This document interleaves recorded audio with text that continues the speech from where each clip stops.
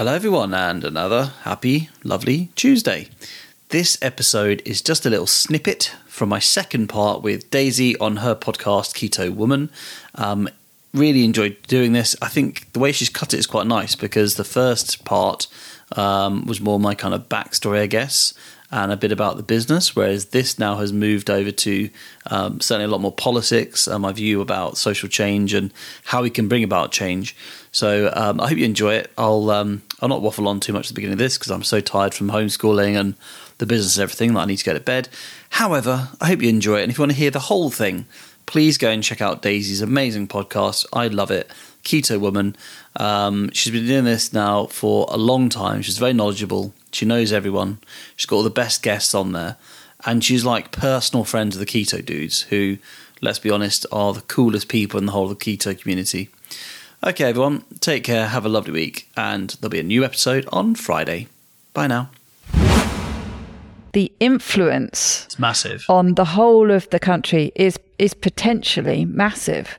I bet you're itching to get your teeth into that. Well, that is true. And actually, I love somebody like Aseem Malhotra because he is directly influencing policy from the top. He has been talking to Matt Hancock and other people who have influence, and he is directly trying to influence them. And I think that's really important. But actually, good politics is leading the groundswell up. I honestly believe that because, okay, there's been a trend, I'd say, in the last 10 years, probably, maybe even longer, whereby there's almost this idea that we are consumers more than we are citizens.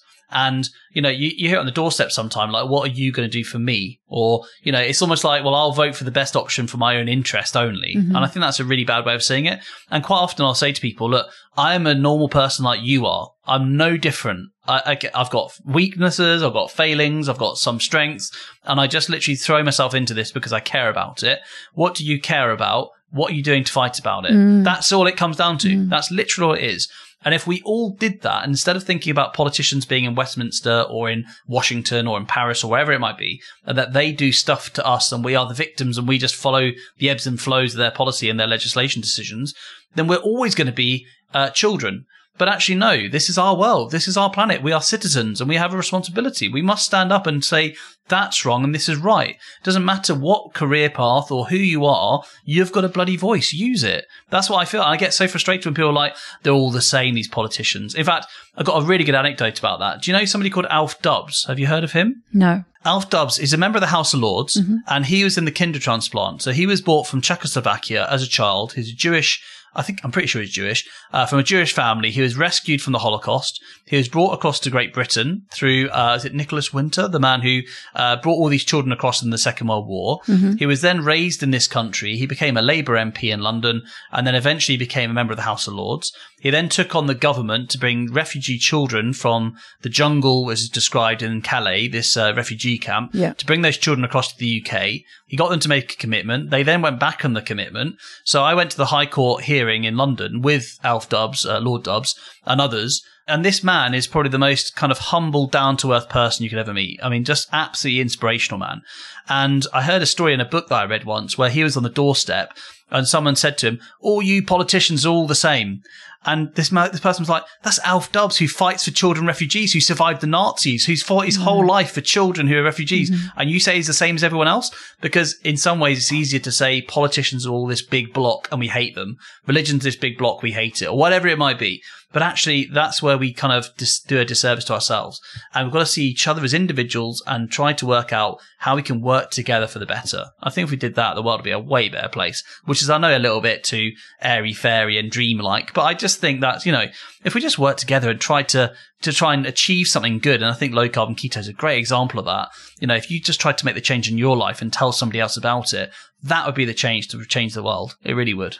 Well, I think we actually underestimate our own influence. I mean, if you think about it, you think, what can I do on my own? And it's all the food production companies' fault, and it's the politicians' fault, and it's this, that, and the other.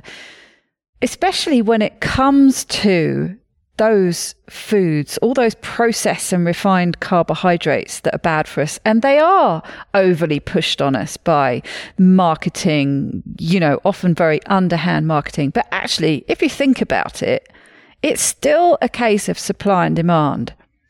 if we stop demanding it, they would change their supply. Yep.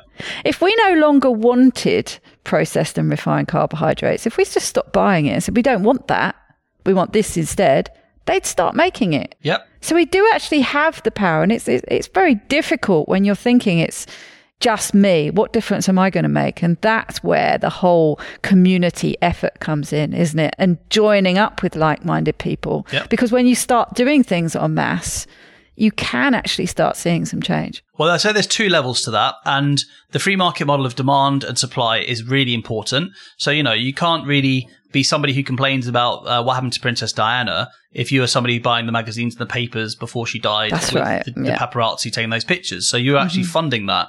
You do in some ways have a responsibility there. But when it comes to this, we have a demand element we are in control of where we could try to stop buying those things or eating them. But there's also manipulation. And that's the other end. What is it you can do when you know you're being manipulated by the food industry? And there are parts where we are victim to it. What are you actively doing to try to change the manipulation? Maybe you're less powerful over the demand element because you're addicted to the food or whatever it might be. But do you contact, for instance, your local MP and talk to politicians about what they can do? Do you organise in some way a petition or something?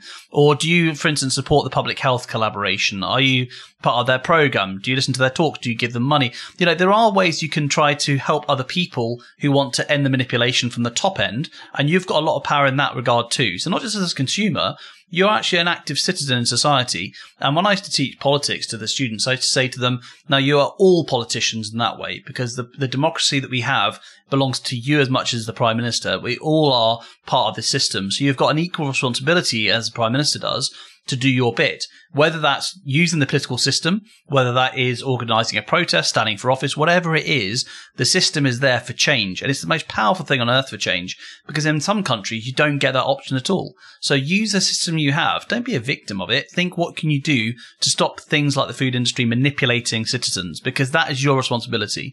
And I used to be like, well, wow, I never thought of myself like that. I thought politics is something that's done to me. No, politics is something that you're part of. It's just you're choosing to be part of it more or less. And I think you can choose to buy less food, but actually at the same time, or less of the bad food, but actually the manipulation part, we can actively use the system to fight that. And I think we should. And the more of us do it, the stronger it is. Individually, I can achieve nothing. It's only with people behind me, and the same with all of us, that we can do any change in the world. That's right. And like you say, get involved with organisations like the PHC. Look at what Nina Teicholz is doing in the US. There are other people, like you say, that you can get behind and help with. And your voice does count. Oh, most certainly does. Most certainly does count. Well, it only counts in unison together. That's the thing. Your voice is pretty quiet, but put 1 million people together, it's unbelievably loud. That's how it works, isn't it? It's numbers. And this sort of individualism of going, oh yeah, but what can I do? Well, no, it's not about what you can do. It's what we can do. It's a mindset change, isn't it? And I think collectivizing is really important. You can get angry or you can get organized. Get organized, you make change. Get angry, you just break a TV and you throw your drink at it or whatever, but get organized. That's what I'd say to people. Do it. Pull together and connect, connect with you, connect with other people doing podcasts, connect with people like Asima Hotra, support them when they go through their hard times. I mean, how many times are our kind of like, low carb revolutionaries out there fighting and they're getting slated on Twitter or whatever?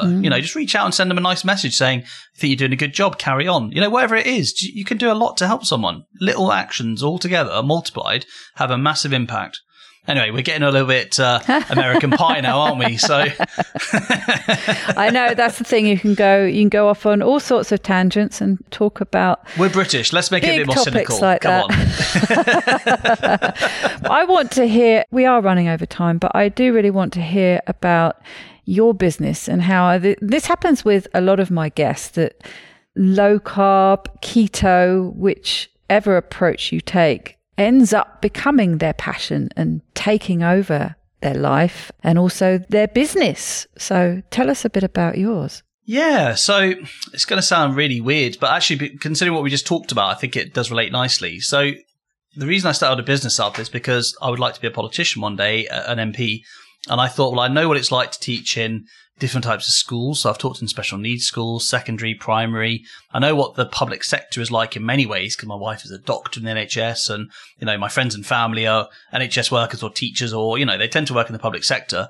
And I really thought I'd want to know what business life is like, because it sounds a bit of a weird reason, really. But I thought, I love, for instance, I really love low carb and I love keto and I love that sort of lifestyle. And I really want to know what business is like. So these two things kind of could tie together. Maybe there might be a business there. So that's kind of how it all started. And I didn't know if this business was going to take off or if it was going to be something that was going to be just a bit of a side project and not work out, whatever. But I thought, I want to know what it's like to fill in a tax return. That sounds a bit weird, doesn't it? I want to know what it's like to try to make the books balance, because that's what a lot of life is like for a lot of people. And I wanted to know what that was like myself. And I love to experience it firsthand. So that's why I set it up in the first place. And then, sort of long story short, really, I spent 2 years really kind of baking until about 2 or 3 in the morning. So I make cakes and brownies and things like that. I always kind of thought, I want these things to be something that you could eat without even knowing it's low carb or low sugar. So I want to have an option for people so they can feel like they can just have this and not feel like they're missing out in some way. Because for me, I don't really have a massively sweet tooth, although I think my product's really nice. But I thought for other people, this is really major. And if someone's like type 2 diabetic and they get told they can't have sugar ever again, in their mind, that's synonymous with sweetness. So I think, well, if they could have the option, it doesn't, affect them with their cravings or whatever, and that makes them happy, then they could go for this. And that's what I did, really. So I was baking till early hours of the morning. And then I'd be kind of, I do the night feeds and stuff with my son, with the express breast milk. And then in the morning, I'd go off and teach during the day. And then I'd sort of, on the way home, I'd sometimes keep orders in the fridge at school and then go and take them to the post office and post them off to our kind of very small customer base. And then, kind of do that week in, week out, and then sort of politics tutoring in the evenings. So I'd kind of have 3 jobs, really. And I don't know why, I just never gave up, even though it wasn't paying me anything and it was hard work. I just I could see there's value in what I was doing and people liked it. So I thought, well, that's good enough for me and I enjoyed doing it, so I'll do it. Now, this time last year, I was pretty fed up with politics because we had quite an awful election result for Labour. It was also pretty awful, way more than that, the existential kind of crisis of Brexit and how I felt about all of that. And I thought, oh, this is too much like hard work. And the business really suffered because I just, you can't stand for Parliament. It's the 4th thing you do on top of all that and nothing else suffer. So it was really, really hard this time last year. And I started applying for jobs and having interviews. And I'm really lucky that I never got any of them because I was going to go to work in a school full time instead of doing supply work. And I never got any of those interviews. And I was really gutted at the time.